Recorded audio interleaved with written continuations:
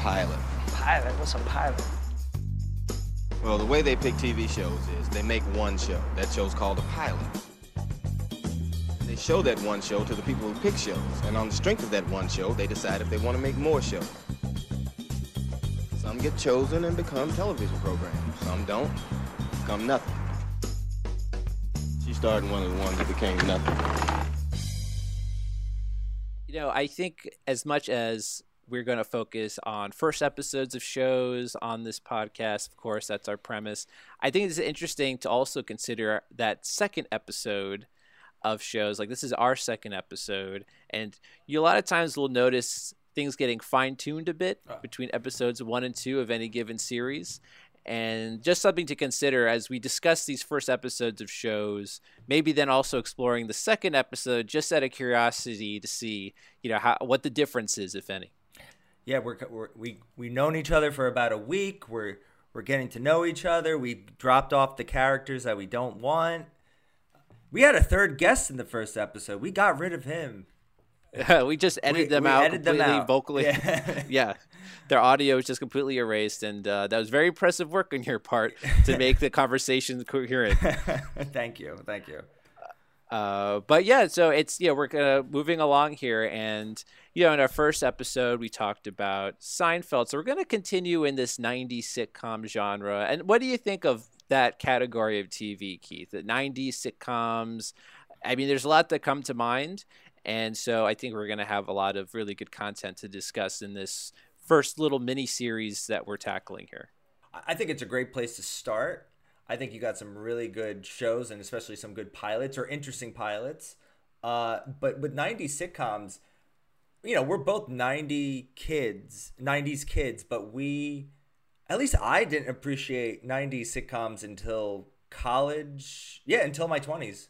Yeah, same. At least the very earliest would be high school, because that's when a lot of these shows started getting syndicated very often on TV, right? We mentioned Seinfeld and also the show we're discussing today. These are shows, I mean, still they get syndicated quite often. That's how even younger generations get to discover them as well. But yeah, it's something to consider. We were too young, obviously, when these shows first aired. And so the context is a little different watching them in hindsight and already knowing how huge they are. But I always like to imagine myself if I was my age when whatever show first aired, what my response would have been in context, not knowing what it would go on to be. Like, just a fun little thought experiment. Yeah, like how you would have reacted in 2004, or like during those big, like I would have loved to have seen some of the big moments of the show that we're about to talk about, but live, because there are some there'd be big a lot to moments. Discuss. Yeah. A lot of water cooler moments, would you say? Exactly. And we're kind of getting back to water cooler moments. At least I think so. It kind of went away. I mean, for example, I think the big show that came out in the past year, The Last of Us, was a big water cooler show. I think everyone I worked with was always talking about that one. So I enjoyed that a lot, and I hope we get back to more big group watchings of shows, because it's no fun to watch a show that no one else has watched, because it's like you have no one to share your experience with. And everything is so scattered now. And we've talked about this, and we'll go into it as we enter streaming, but it's amazing that the show that we're about to talk about, the pilot episode, had 22 million people watching it. For a sitcom on a Thursday, it makes sense for the time, but now I think it's kind of unheard of. You'd be hard pressed to get that many people to watch anything at once now. The goalposts have definitely been moved.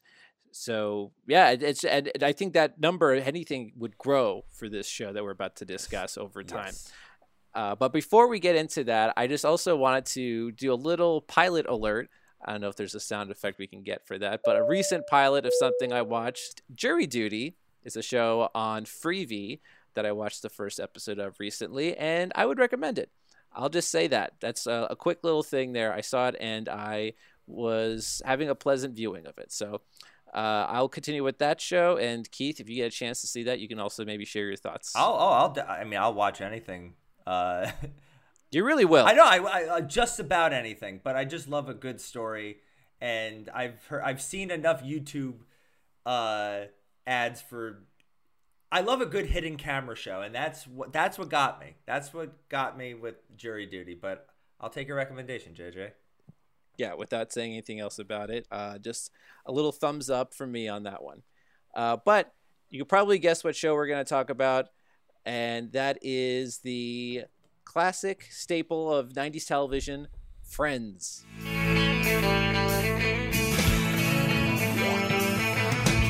No one told you life was gonna be this way. Clap, clap, clap, clap. How could we talk about 90s sitcoms and not bring up Friends? Obviously, Seinfeld's one of the big pillars, but then you'd also have to say Friends is as well.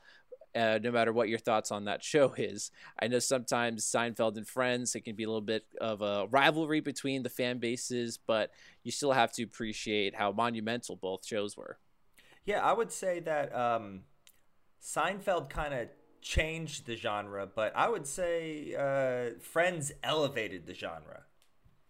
Yeah, no, that's fair. I think that there are some comparisons between the shows, especially the pilots, but they're definitely definitely have their own identities, I would say. And one of the other things you could notice is that where Seinfeld took some time to gain a big fan base, Friends was hugely successful right out of the gate. They hit the ground running. Right, it was definitely a big hit to start with, and for 10 seasons, it was must-watch TV, and we're still watching it today. It still airs a lot, and it's one of the most highly streamed shows as well. So definitely something that we have to talk about with TV in general. Yeah, it took me a while to watch Friends. I think I actually everyone made a big deal about the finale, which I think came out in like 2004, and it was a big monumental moment in television. I remember watching that, but my next time I watched Friends was just casually in college, and it took me a while to say like, oh yeah, this Thanksgiving episode is pretty funny. And so the year before we actually lived together, I was living with my parents, as you do post graduation, and that's when Netflix bought Friends, and I'm like, you know what, it's time to dive into it. And damn, this show has some good writing. Like it may have gone on maybe a little too long, but even then, like, this show can make you laugh. Oh, for sure. It definitely is character-based humor, right? It's an ensemble show, which we'll kind of get into. And they have these arcs that aren't just for any particular season, but last throughout the entire series. A lot of things come back. A lot of characters come back throughout the series. And so there's a lot of continuity, and people were really invested in these characters throughout the run. I mean, the emotional journey that these characters take. I think that's one of the things you can appreciate too. Whereas Friends was kind of like, no hugging, no sentimental moments. This show definitely had a lot of development for the characters and a lot of breakthroughs. So it's interesting to go on that journey, especially for so many episodes. You can imagine people getting so attached to these characters and relating to them as well, especially if you're in your mid-20s, throughout your mid-30s. And I'm not going to say all the seeds of these 6 characters arcs are there, but like there are some seeds in the pilot of that are just there throughout the series. Absolutely. You right from the get-go, I think the show knows what it wants to do, and there's not really much fine-tuning that has to be done.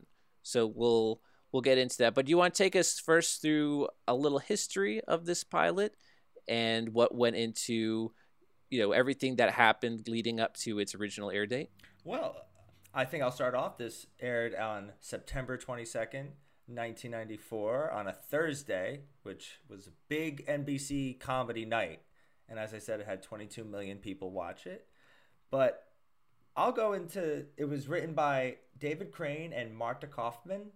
And I accidentally hit the X on your thing. I had no idea that they had another name for this show. Two other names. Can you read them off, because I accidentally hit the X on this thing? Yes, while you reopen that, I will name those. So yeah, some of the working titles for this show: Insomnia Cafe and 6 of 1. So 6 of 1, yeah, I don't know if that really rolls off the tongue. I guess that's sort of an expression. And then Insomnia Cafe, obviously, a lot of the show revolves around its location of the Central Perk coffee shop. And I get a sense from this first episode that maybe the initial idea was just the characters hanging out in a coffee shop. And, what you'd see in the show eventually is not more equal distribution of the action between the apartment and the coffee shop. I get an idea based on that working title and the first scene of the show that there is maybe a more intention of the characters living more in this coffee shop for the majority of the show. Marta Kaufman, to get inspiration, she interviewed her children's 20-something-year-old babysitters to just get a better sense of how these characters would talk and behave. And what I found interesting is they got over 1,000 actors auditioned, and it got whittled down to 75. And that's still a lot to choose from. But even in the pilot, I kept saying, damn, they nailed it. They got the perfect 6 for what they wanted to do with these characters. Yeah, I think so. I think even the executives at the time, even like Les Moonves, who was, I think, president of Warner Brothers production at the time, was saying that these were really the only actors to nail these parts. And so I think you could imagine another universe with some other actors. And also, some of these actors, like, they almost were contractually unable to be part of the show. So there is another, in the multiverse, there's other versions of Friends with different actors, but I can't imagine any of them being as perfectly cast as the one we have. No, we got our universe isn't the best in everything, but we got the best version of Friends. Yeah, we'll take it. We got the good Friends universe. That's our trump card. But last thing before we get into the pilot, I found this funny. Matt LeBlanc had a 102 fever and flu during the pilot. Oh, okay, interesting. I think the fact on your face, the look on your face, says that you could not tell. He really like pulled it through.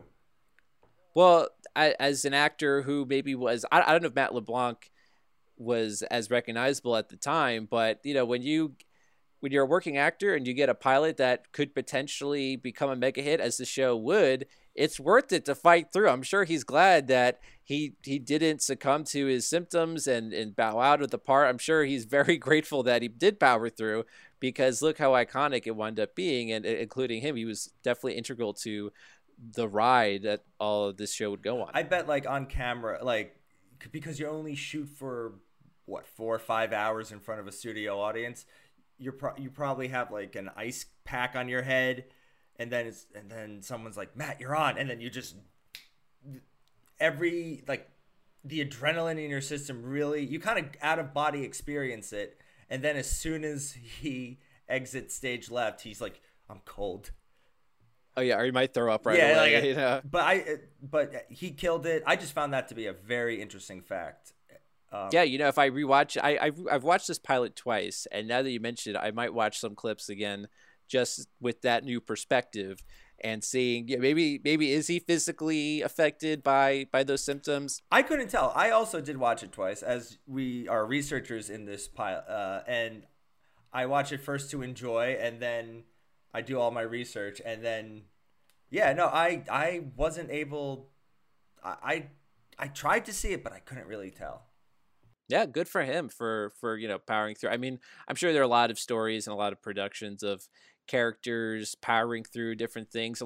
There's multiple shows where, for example, an actress was pregnant and they had to either hide it and they were fighting morning sickness. There's lots of different stories of that where actors just have to, like I said, power through. And if you're a viewer, you would be none the wiser. So.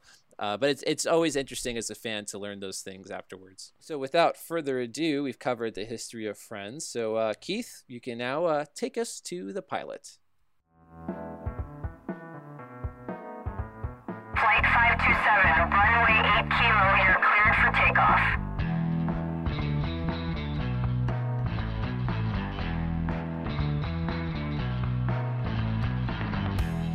All right. So, okay, here we are. Let's say we're, again, it's Thursday, September 22nd, 1994. And we have NBC on, and we're greeted to. Well, you take it away, Keith. What are we greeted to?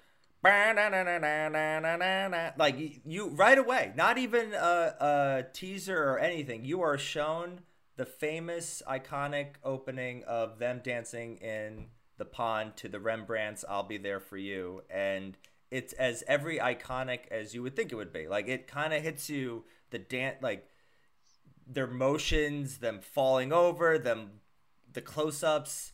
I don't know if they redance. I'm trying to remember if they ever like did another dance or added some stuff over later seasons, but I know that is stuck with you for at least a couple seasons, and I still hear the Rembrandts on the radio every once in a while, and it's probably the most recognizable. Like that song will always be associated with Friends. Oh, of course. And those guys probably never had to write another song in their lives because no, good for them. With the royalties that they get for every time the show airs, think how many thousands, hundreds of thousands, maybe even millions of times that this is aired and been streamed. These guys have got it made in the shade. So good for them. And it's a playful intro. And, Seinfeld last week, that didn't really have an intro credits. And that'd be, I guess, an element as we discuss these shows is the ones that do have intro credits. How does that measure up? Obviously, this one is one of the most recognizable ones, like you mentioned. It is playful, and I think it is right for the tone, and also a clever way of maybe introducing the characters before the first scene, because they all are kind of in tune, maybe with the energy, like like clumsy Ross, right, and maybe more playful Joey, things like that. In the intro, the way that they're interacting in the fountain, Phoebe being weird, like all those, like we'll talk about it more, but like the characterizations are real. Like you get to know these characters right away. Yeah, you really do. I think, and it's hard for 6 characters to be introduced to in one episode. And I think we get to know some a little bit better than others in this first one. But yeah, definitely. Like I said, they know who the creators, at least the writers and the actors, know who these characters are pretty much from the get-go. Okay, and then we open up at the coffee shop, and we kind of go through a series of different conversations, which I don't think the show has ever done. It kind of made it, they kind of faded in and out, but they talk about Monica's current dating life, about how she is, she hasn't had sex with the guy yet, Chandler's dream, and then Ross's breakup with his wife, who, Carol, who just happens to be a lesbian. Right. And, that probably is a little more integral to the plot than the first 2 conversations, and that's Carol would wind up being like a recurring character, and it's one of Ross's more ongoing plots is his, as we'd find out, romantic life, his or like the romantic struggle and his many divorces. So that's kind of a little more of an establishing conversation. The dream stuff with Chandler, I think that's just a little more fodder because they're trying to establish the chemistry and the jokiness of the characters. And so, that one is maybe not as memorable, but definitely the Ross talking about his divorce, that's definitely more of an establishment conversation. I would agree about like Chandler's whole dream thing, but one thing about this pilot and just throughout Friends in general is like some line mention or conversation in the beginning or second scene can end up having a whole new meaning later on. It does a very good job at bringing them back, and all 3 of those conversations are come back in some way. But how it fades in and out, I've never seen it happen. It's definitely pilot jitters. I think so. It makes it seem like they've been there for hours, and I've never seen it in the show before again. Right, yeah. It's an interesting style, you're right. I think they're just trying to establish, and again, this is going back for me, what the initial idea of the show might have been of them maybe living in this coffee shop a little bit more than they would wind up doing. Not that obviously a ton of the scenes in the show take place here, but it almost seems as if the characters be practically living in this coffee shop and talking about really anything, almost Seinfeldian in a way, where it's like you have a dream, you have an encounter, you have a date, you have a bad experience, and everyone just talks about it and jokes around, and it's very light and you take it's very very casual, easygoing sort of mood, at least until someone enters. It's like, a pilot is definitely like a first date. and it's like, oh, I'm trying to see where the audience is at in terms of like, what do we talk about? And, you know, with Seinfeld, they're talking about buttons. It's just like that awkward, you're almost there to finding yourself, but it's just like the first steps. And like, yeah, Chandler's dream. And speaking of Chandler, like I would say about every single line is him being sarcastic. Oh, absolutely. Like I think I made a note that every single thing that he says is sarcastic. That's really that. I think he's one of the characters who probably gets the least amount of development or establishment in this first episode. The only way you really get to know him again is his tone, is his sarcasm, and the sort of jokes he made. And I even read that he and Phoebe were initially considered to be more supporting characters when the show was first getting developed. And of course, that's not really the case. And they became the more popular, like Lisa Kudrow won an Emmy. Right. Like they became the most, like, oh, Chandler had some great funny lines, but I'm like, if I met this person, I would just be like, are you a real, like. I know, right? In real life, it might get tiring, but in the show, he has really good comedic timing. And I feel like this sort of delivery is consistent throughout the whole series. And Matthew Perry, it seems like almost he was made to be on a sitcom. 100%. I always loved the story that he did the Friends pilot, and then he did another pilot, and maybe we'll do this down the way, but he did another pilot about LAX 2059, or it's like it's at LAX airport in the future. Right. And all the little people are dressed up as aliens, and he plays like a baggage claim. Yeah, interesting concept, especially for the time. I'm not sure if that's a... Thank God Friends worked out. Right. And from what I read, too, he's one of the two actors that almost were contractually unable to be part of the show, right? Him and Jennifer Aniston. But thankfully, both the shows that they were involved with prior to Friends, right before, either didn't work out or the executives of Friends predicted, rightfully so, that they wouldn't work out and were able to get them on the show. But yeah, that I can't imagine. I'm curious to see if that exists somewhere. It's on YouTube. Really, LAX 2148 or whatever. Blade Runner 2049. It takes all place at the airport. But you bring up Rachel or Jennifer Aniston, probably the most iconic entrances for a character in a sitcom. Yeah, is her coming in, having just left her wedding in a full wedding gown. Yep, I think you're right. It's very an iconic entrance for a character. Probably the most memorable thing from this first episode, and I think that's almost like your hook in a way. It's like, okay, friends hanging out in a coffee shop. All right, seems a little familiar, and then all of a sudden, this runaway bride bursts into the scene, and immediately now we get this catalyst into the plot, and it's like, okay, who's this? And now we have a little more of a story going on. This first episode is not necessarily just going to be hanging out with these characters. There actually is more of a driving force going on here. What Friends is going to go, at least their humor or their situational humor, is it's real enough. Yeah, like I think it's a risky move for the time to have Ross's wife leave him because she's a lesbian, but it's real enough. Yeah, I think there are stakes, and a lot of times it seems like very dicey material, and we'll get into that with Phoebe, for example. But even though the characters definitely are going through some struggles, I think it is very well handled how they can still play these what can be considered very heavy material for still laughs, and it's all about how the characters handle them, and that's why I said it's very character driven, and that's why it's funny, even if sometimes the characters are going through maybe objectively unfunny situations, or like, you know what I mean, they still handle it in a way that is lighthearted. Whatever Jennifer Aniston has, she has it. I'll say that, and history has proven us right. Hey everybody, this is Rachel, another Lincoln High survivor. This is everybody. This is Chandler and Phoebe and Joey.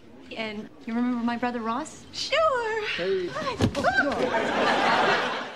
But then we get into Act 2, and we go from one classic location, Central Perk, to Monica and soon to be Rachel's apartment, which has become another iconic set. Yeah, the apartment, right? It's you also have Joey and Chandler's apartment, which we won't get to in this first episode, but this is the apartment, you could say. Yeah, while everyone's watching Spanish soap opera, I believe, Rachel's on the phone with her dad, and she has very good comedic timing. But yeah, she does like throw her like, "Oh, I'm staying with Monica," and Monica's like, "Yeah, I guess you're." Monica's very like, "Yeah, go right ahead. I guess you're staying with me." Very fortunate that Monica had an available room in her apartment, which I guess she had all to herself up to this point. She could afford it, I think. I like being a chef in the city. Right, and I think it's established sometime later after this first episode that this is a rent-controlled apartment that they inherited, right? And so... Yes. Yeah. They always kind of made, at least to the best of their ability, they always kind of made fun of, like, what the audience had, like... Oh, like, how do you guys able to afford this apartment? Wait a minute. A bunch of 20-something-year-olds with their own places in the city. But just go with it. But there are some good lines in this. At least, like, it takes a while for a show to find itself. But, like, when Joey was hitting on Rachel, I'm like, yeah, you know who Joey is. Classic Joey. It's like, are you really hitting on her after a wedding? You're like, it couldn't hurt.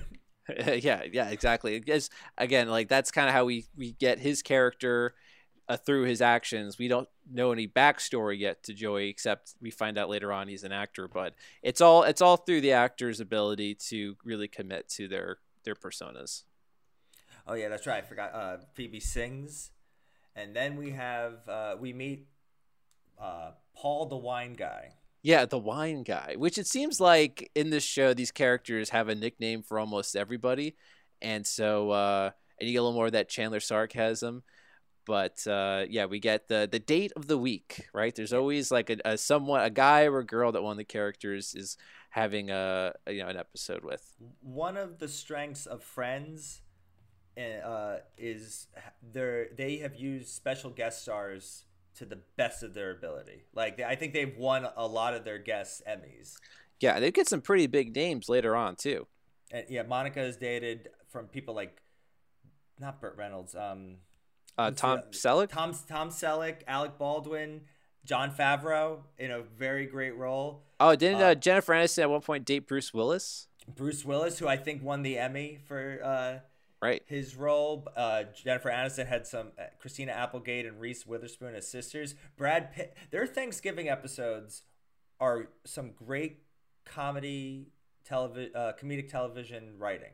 Like the Thanksgiving, like at least just watch that. And yeah, and it seems like a lot of those moments, you get a lot of history between Ross and Monica as the siblings. And it's always fun when you explore that because they are not friends to each other. They're brother and sister. And so, their dynamic is always played a little differently.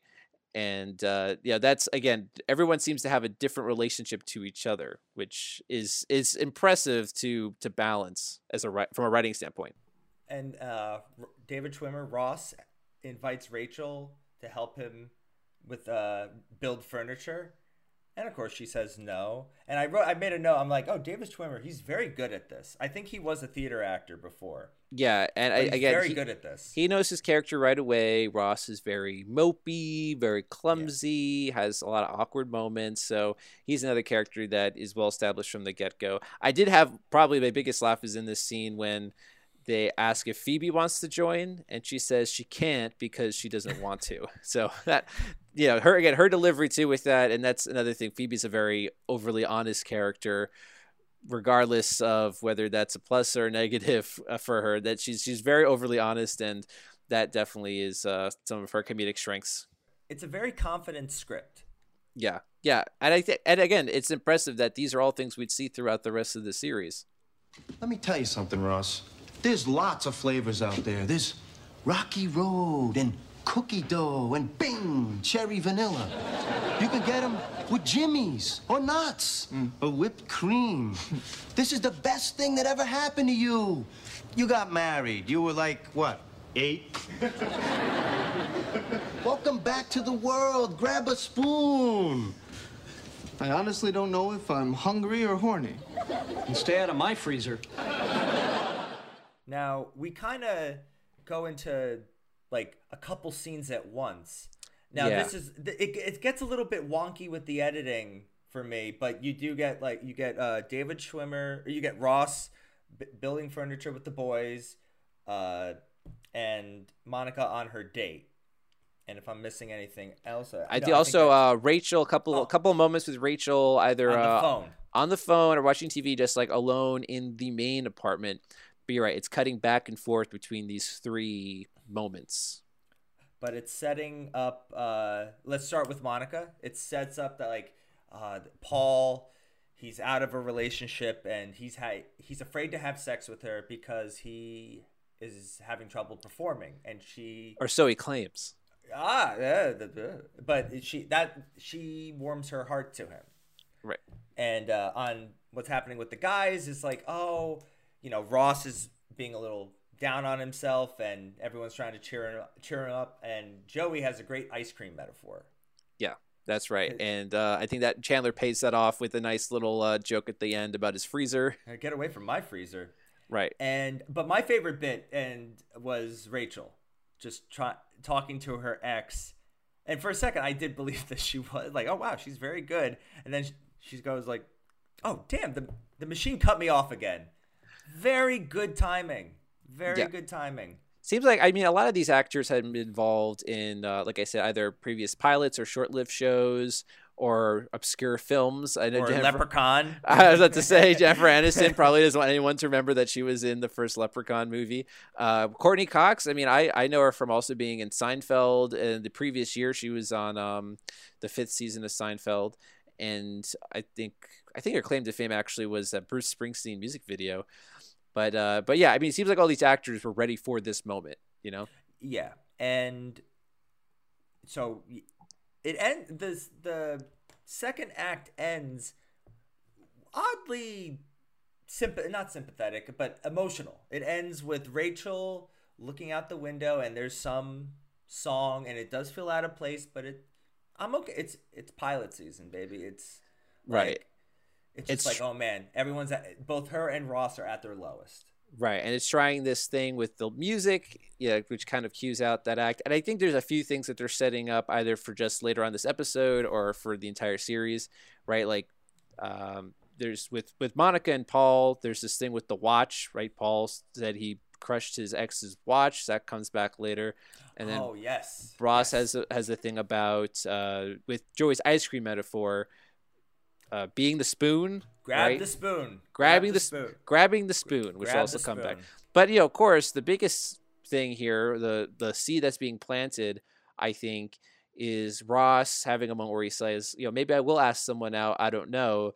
Then it fades to Rachel, right? Very intentional, and this is really the beginning of what would be a 10-year would they, won't they, on and off relationship. This is like the beginning of this is going to happen. This is what they're setting up. The famous were they on a break? That debate. I think that's only like in the 3rd season, right? Like 3rd or 4th season. Oh, these two, like, it's a great it's up there with like Jack and Diane and Jim and Pam. Like, it's a great, like, they've had the highs and lows too. Oh, absolutely. Definitely a lot of lows. And like I said, even from the very first episode to the very last episode, this is an arc that America was very invested in. And so it's interesting to see the very, very beginning of that journey. So we now go into Act 3. And one thing that I've always liked about Rachel is her naivete. Her just like... You could say spoiled, and yes, she is spoiled, but just her lack of how the world works. It's charming in a way. It's charming. Yeah, no, it's coming from her. Yes, it's definitely charming. But once again, it's a great scene where she's like, "Oh, I made coffee," and Joey and Chandler are like, "Hey, I could go for some." They drink it and they pour it in the flour. And you know what I noticed on the second time I watched this? Mm-hmm. Towards the end of that episode, that flower is dead. Oh, that's very funny. That's a nice detail. That's a good detail that I liked. But first of all, how do you screw up coffee? I get it that she is so naive and so inexperienced she can't even make a pot of coffee. But really, how hard is it to make coffee? for Rachel, it's very hard. It is. I don't think I would. Like. I don't. Thank God I have a Keurig, is what I will say, because like I've watched people use a French press, and I'm like, I'd probably break that thing. French Accident. press is definitely more for advanced coffee drinkers, but with a basic coffee pot, it's like just don't skimp on the coffee grounds. That's all you have to do. No, 100%. She probably just added way too few coffee grounds, and the coffee had like no flavor. That's my guess. As it's the only way, because you can't, if you had too much, that's not a bad thing. But I think that's just so funny. She can't even make a pot of coffee. And again, not a criticism of the writing. It's just that's her starting point, basically, for having to grow up. She can't even make coffee. And I do. This is the scene where we first find out that our Joey is an actor. That's right. And I think there's also a little joke about Chandler's job, which she doesn't even say what it is, but we never find out. He just mentions that it's like a pointless office job, just generic, like punching in numbers. A little cartoony though when Chandler is mocking Joey's past performance as Pinocchio, I guess. That was a little over the top for me. Enough, I would say that, but I would agree. But I've seen that clip played in so many other like clips of Friends, and it's like usually in like montages of a show, you rarely see stuff from the pilot episode, except like in the beginning there were these 6. But I've seen like little drummer boy, little little wooden boy. I'm more interested in like when Monica is showing Paul at the door, and like the others sort of move the table to hear. I kind of like that more. It doesn't play as for many laughs, but that again, that to me the character work and that I kind of enjoy more than an over the top sort of flailing of arms. Well, I'm a sucker for a good audience. Woo! Oh yeah, and that for this is era, a good woo! I love that. A little funny story about this. NBC executives, being NBC executives in 1994, were worried that the show, of course, there are times when this show was too racy. Like I remember later on, they could not say condom. But when it comes to they did not like that Monica would be sleeping with Paul this quickly. Right. And they did a question after the episode of the recording of the episode. They asked the studio audience a questionnaire if they were offended or like how did they feel about it? And guess what? Nobody cared. Right? Just trust the audience. Come on. Trust the audience. Or also it's kind of the stereotypical like studio notes. Like, is he a little bit too we're worried about him looking like this. Like they're moving their heads to the side. But most people, like, it's kind of like, oh wow, that doesn't matter at all. Like it's just to even move the story along. Like this guy, like Paul, just gave a really sob story, and Monica is starting to like this guy. Like. Well, this show, if it's going to appeal to the same age group of the characters, right, these mid-20-something-year-olds, then it has to be relatable. And people who live in New York City at that age, they're this is what their lives are like. They're going to go on dates and they're going to have casual sex. And it's, not something that you want to be prudish about if you really want to have, again, like a relatable depiction of these kind of people in this sort of setting. So that's why, like, it's believable. I don't think that it's played in a way where she's like, too easy or anything like that. And I think she regains her agency by the end of the episode. 100. Oh, definitely. But I think after this scene, we then go, we don't see Monica at work often. Oh, yes. And Rachel pledges to get a job. Oh, yeah. That's like probably the biggest. Get me one of those jobs. Yeah. Biggest thing. I mean, she has a line where she's like, you all have jobs. And again, just showing her naivete. And her pledge to get a job here.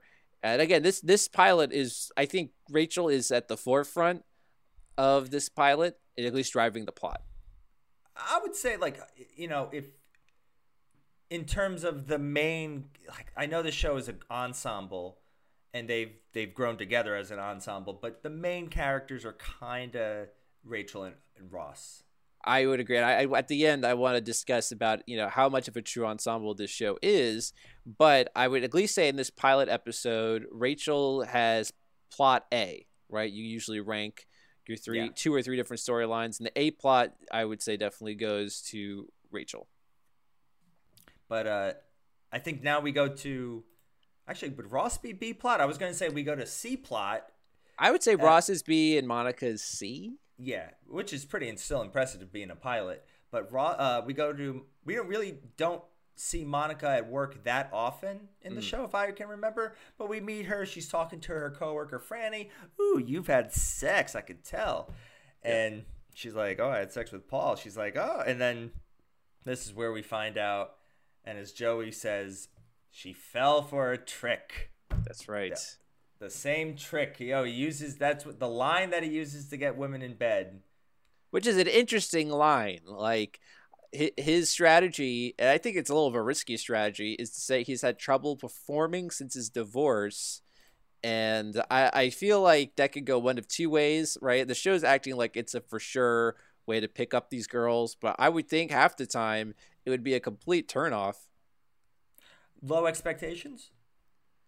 Yeah. That's fine. Well, I guess the idea is like, the woman he sleeps with thinks that she was able to break whatever curse he was going through. I don't know, but interesting strategy to say the least. So we're back at, Monica's telling the guys, and once again, David Schwimmer, it's like, I don't know how sophisticated else you could say to get you into bed.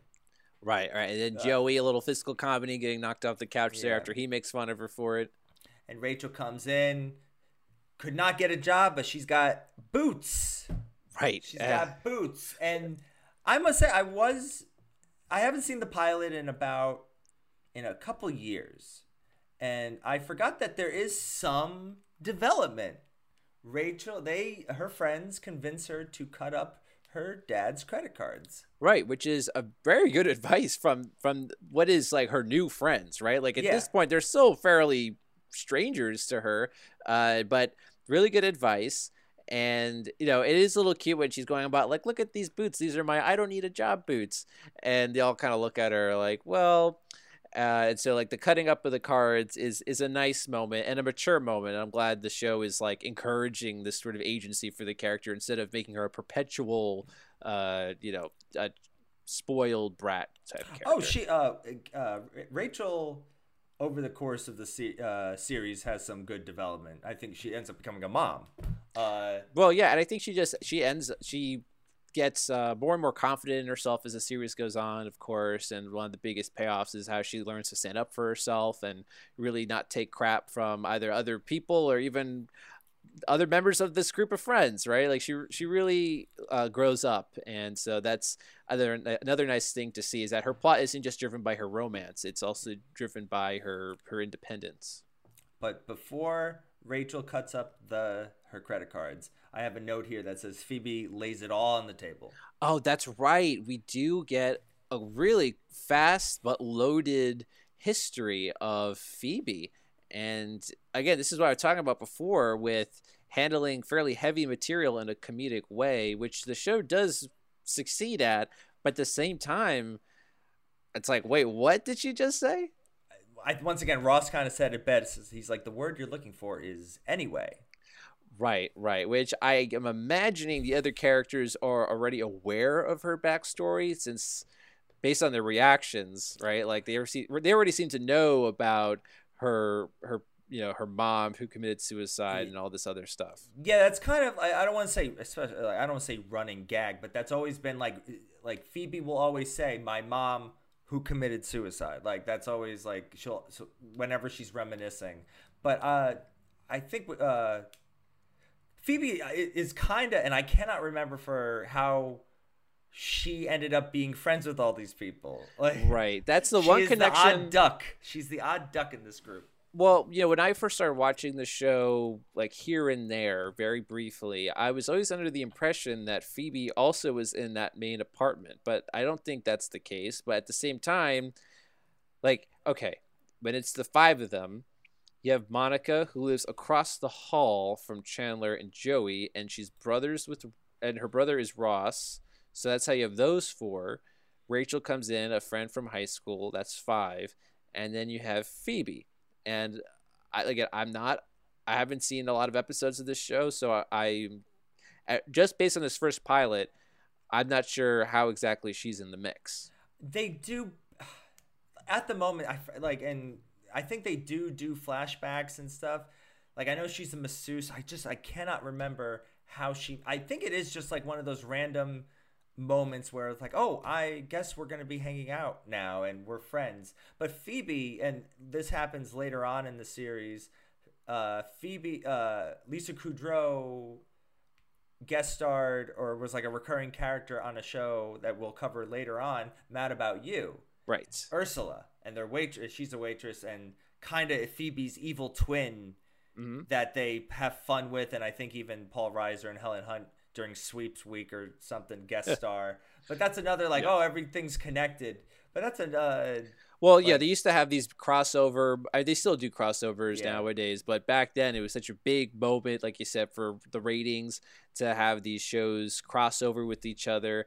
And in today's day and age, people would say like, "Oh, it's all one universe," but I think you can't read too much into if it's canon or not. But I think Ursula would appear on the show outside of a crossover. I think she was just eventually just a character who would appear sometimes, and they would do sort of that double shot where she's like, you see both of them in the same frame, and so that's interesting. I mean, from what I understand as well, when casting the character of Phoebe, the creators saw her performance in Mad About You, and that helped land her this role, even though it's a very different character. Well, Lisa Kudrow is hilarious. I think she's the only friend to win the Emmy. No, Jennifer Aniston won too. Yeah, Jennifer Aniston won too. But definitely very, very charming performance, and I think she has some of the most unexpected moments in the series with her deliveries. So we're close to ending the episode. Ross, Rachel, and Monica are up late watching TV, and Monica decides to go to bed, and she finds Paul's watch. Aw, she smashes it. She smashes it. Nice little payoff there. And then we're left with our two Lonely Island people, and bold move for Ross to say that when I had a childhood crush on you, or a college crush. I think high school crush, I think they say. And he makes the bold move. He's like, could I ask you out at some point in time? And she says yes. So nice victory there for the nice guy, right? I think he represents like the nice guy who finishes last, or so to speak, and very much so, yeah. Yeah, so he has the nice moments there, and then again, like as Rachel goes to sleep, and then as Ross is leaving, you get the spoon line comes back for a nice full circle moment. Wait. Hey, what's with you? I just grabbed a spoon. Icing on the cake, we got the tag. They're back at Central Perk. Chandler's talking about his dream, and then we find out that Rachel gets a job. She's a waitress. She's now a waitress, and that would be, again, like her job for at least the first season or so, working at Central Perk. And I guess we haven't met yet Gunther. He'll be introduced later on, but.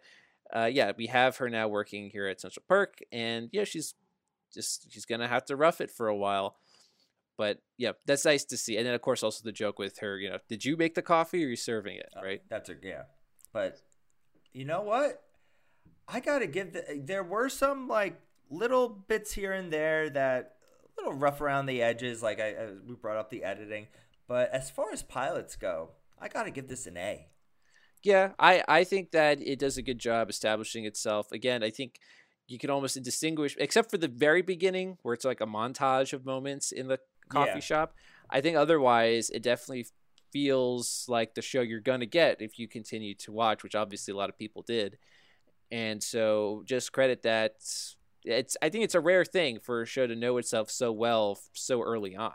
Especially with like a basic premise.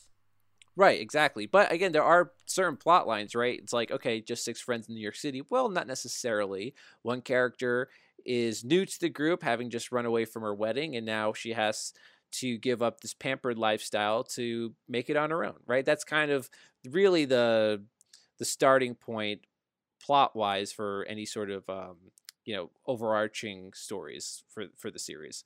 So you do have like a driver there. at least more so than you had in the Seinfeld pilot. Well, it's kind of like Seinfeld and Friends are like the yin and yang of 90s sitcoms. And you mentioned before, the fans are always debating which one's the better one. But in terms of pilot, and I think in our last episode I mentioned if you were to rank all Seinfeld episodes, Seinfeld's pilot kind of ranks towards the bottom. Right. But people, I also jumped into the, like, where does this Friends pilot rank for people? It's, it's not 20, but it's in the top 50. Yeah, I think it's in the top 50. There's some of the biggest moments from the show, like you said, when Rachel first runs in her wedding dress. I think that's one of the more standout moments from the show overall, at least, especially from the first season. That definitely is a big standout moment. And again, it's like a hook. It's like, oh, okay, like, what's her story? Yeah, no, it's like, it's not changing the it's not a game changer in sitcoms, but damn, does it elevate it to, the writing is very sharp and clever. Yep. And it goes there enough, as much as standards and practices allow it to. Well, again, I think they have to allow the show to be more realistic and more relatable for the target they're going for. And so you have to have some sort of edge there to appeal to the younger audiences. And yeah, I think what really stands out with this series is the chemistry between the characters. And it's crazy that they have so much chemistry already. And when I first watched this all out of order on syndication first, I had no idea that the character Rachel was new to the group at the onset of the series, because everyone all seemed to know each other so well and have such a great again, chemistry. So watching the first episode and being like, oh, like half of the group don't even know who Rachel is or are new to meeting Rachel. That is, there's a testament to how they build on that so well, where I think by season 2, she seems like she's already been lifetime friends with everybody. Well, that just speaks to, like, whoever casted these people, I hope they got a raise, because it is A+, and I don't think they ever fought. I mean, granted, I'm sure they had the little spits, but at least publicly they loved each other. They still hang out. They still cry with one another. They still, like, when they, later on in the season, when, like, or show, when Friends were at the top, they all said, we're going to get $1 million. They got $1 million per episode together. Like, we're in this together. We do this together. I think they definitely took pride in their equal treatment as an ensemble, right? Like, in the credits are listed alphabetically, and they all were making the same amount of money. However, as much as they pride themselves on that, as an ensemble, I don't know if there's a true equal distribution of focus and of story arcs across all 6 characters, right? I think that as much as they try to give each character their moments, I think that if I had to rank the characters by importance that they're given, Ross and Rachel are at the top. Monica and Chandler in the middle, especially when they become a couple. Another big moment for the show, right? That reveal. And then Phoebe, and then Joey, I think, is maybe the character who maybe becomes more pigeonholed, especially towards the end, as the dumb friend. Yeah. And I don't know if he ever really develops as much as the other characters. No, Joey, and you kind of see it in the first episode. He's a player. I don't think he says "How you doing," which becomes his catchphrase. I looked out for that, but he didn't say it. Not even to Rachel. But yeah, you know what? I was gonna rank it that way too. And it's funny that you put Phoebe ahead of Joey, because Phoebe ends up getting married to Paul Rudd. Like, she ends up, she goes to, I think she gives birth to her brothers. Like, she's a surrogate for them. So, like, she has her storylines, and Joey has his storylines too, like him and Rachel, and which, of course, like, maybe the show went on a little too long, but I think it's hard to, like, or at least I think things pay off. I think things pay off the least for Joey. Yeah. Right? I don't know if he is a character who gets as much as he wants as the other characters wind up getting, for example. So that's a little tough. He was given a spin-off, which I don't think lasted too long. I've never seen it, but now I think we have a show about pilots. I think we kind of have to at some point. I think we could talk about spin-offs eventually, but yeah, you do come to see, even to this day, there's a show that I'm watching right now for the will they, won't they? Like, people go for the will they, won't they? And Big Hook. Friends did a very good job with it, and they hit the ground. We said it before. They hit the ground running with this first one. Yeah, they knew that was something they wanted to really focus and develop and grow for the duration of the show. And who knows if they thought that the show would last however many seasons. Obviously it would go on to have 10 full seasons, right? Like no abbreviated seasons, like 10 seasons that are like 24, 25 episodes, and so that's a lot. And so the characters were giving a lot of time, and they finally get together, and then it's like, well, we got ordered for like 5 more years, so I guess we have to break them up eventually, and then they have to come back together. I would say that having watched all of Friends a couple years ago, like, it's consistently funny, but it definitely kind of, like, shows didn't end back then. They ended until like it was Seinfeld canceled. Seinfeld made a big decision to end his show. Right. Like, that was huge. Because shows didn't end. They just kept, especially a sitcom, they just kept going. But now we're so used to, like, we need closure. We want our characters' arcs to come to a close, and it's for the better, of course. And and as much as this pilot is like a catalyst where Rachel's introduced to the group, and now you have the dynamic for the rest of the show, the finale is a dissolution of that, right? Like, now the characters are going their separate ways, and you don't always get that. It's you have even some finales where it's just a last episode and their lives will continue, but we're not going to follow them anymore. This is actually like, no, like this dynamic is over. And so there's no more show because now they've all grown, and now they're all going to be living their lives more separately. And that's bittersweet, but at the same time, it's also satisfying. No, it's a beautiful thing. Like, just to watch a show like this, watch these people who were picked out of 1,000 actors merge so well with really great writing. It's a beautiful thing from start to finish. And a show going on 10 years, there's some more highs than there are lows. I'll tell you that. It's definitely a show worth jumping into. Yeah, a lot of memorable moments. And then one of the other things too that really stands out from this show, it's something worth tracking, is the look of these characters, their styles and their hairstyles. I think this is this is one of those shows where you can tell what season it is by the haircuts of the characters, right? So like Rachel has that signature look in the first season. I think Ross has a couple seasons with longer hair, some with shorter hair, etc. And definitely in this first season, the guys have very 90s flowy hair, and I think by the end, they when they've aged more, they have like shorter hair, a little more mature looking. So it's funny to track that and see the trendy looks that they gave the characters across the years. I said to myself as I was watching the pilot, I'm like, I wonder how many Friends stuff is buried in 90s time capsules. Right. As much as the show even went on to the mid 2000s, it's always going to be thought of as a 90s staple for sure, especially because of how much it influenced the styles of the time, right? Like how many women got the Rachel haircut, even our first lady, got the Rachel. Yeah, but Hillary Clinton, Jennifer Aniston herself reportedly hated that hairdo. So probably. Yeah. It was kind of like this. She probably was going crazy seeing everyone else try to emulate her. But so you have the look of the characters, which is a classic part of it. Although in this first episode, the other thing that stuck out to me is that Joey is always dressed in black.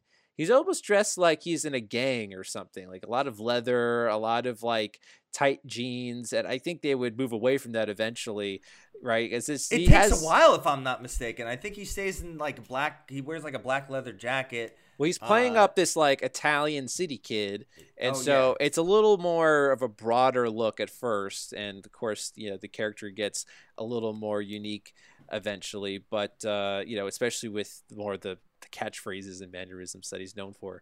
But that's the one thing that stood out to me the most that probably wouldn't track with later episodes is this sort of like I don't know, leather jacket looking guy. Like, definitely not the same kind of character or the same look he would have for most of the series. I'll say one more thing about it. I think all these actors obviously can owe their careers to this show, because so many of them would go on to be, especially during the run of the show, be in movies, right? I mean, Courtney Cox in the Scream series. You had like Matthew Perry in a bunch of comedies. I think they all played similar characters to the ones in Friends. They all got maybe a little typecast. Like Lisa Kudrow in Romeo and Michelle's High School Reunion is also a ditz, right? Like Matthew Perry in I don't know, like Fools Rush In is also sort of like a cynical guy that has to like, learn to be a little more empathetic, like things like that. I think they all sort of like were riding the high of their careers at the time.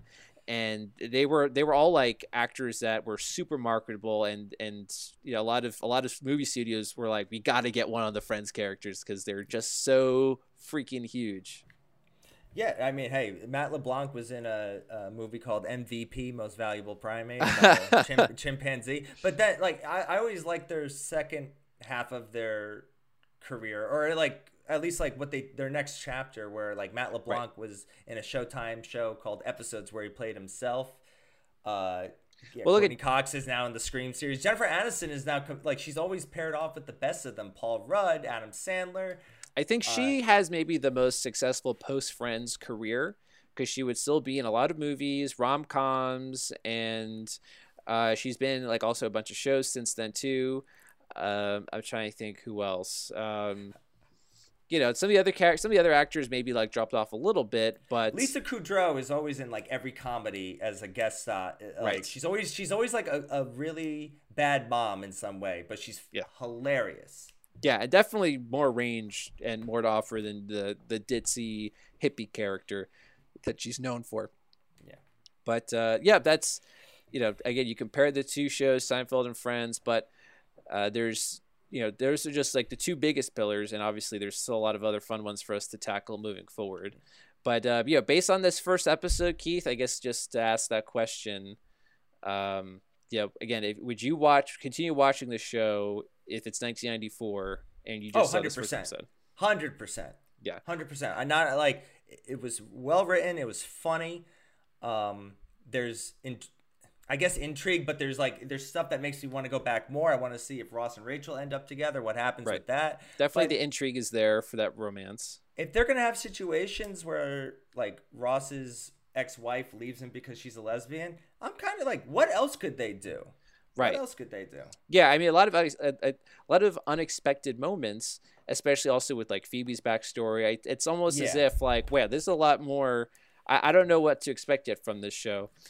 So I agree. I think I would continue watching. Oh, I feel like I would almost be obligated to watch just because everyone else is. You know what I mean? Like 22 million people can't be wrong. When everyone is watching a show, it's like, well, I guess I have to, because I don't want to be missing out. So for that reason alone, it's worth watching just to see what all the fuss is about.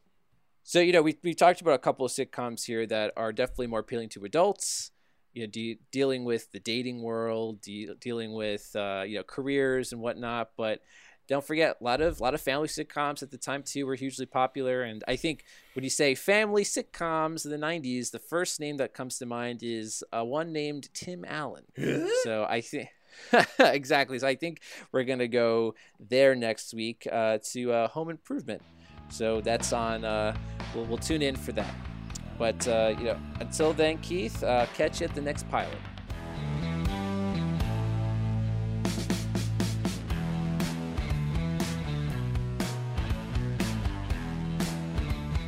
Follow us on Instagram and X, formerly Twitter, at Take Us to the Pilot. That's Take Us to the Pilot with the number 2. Attention passengers, we've now reached our destination. We hope you enjoyed the flight and have a nice day.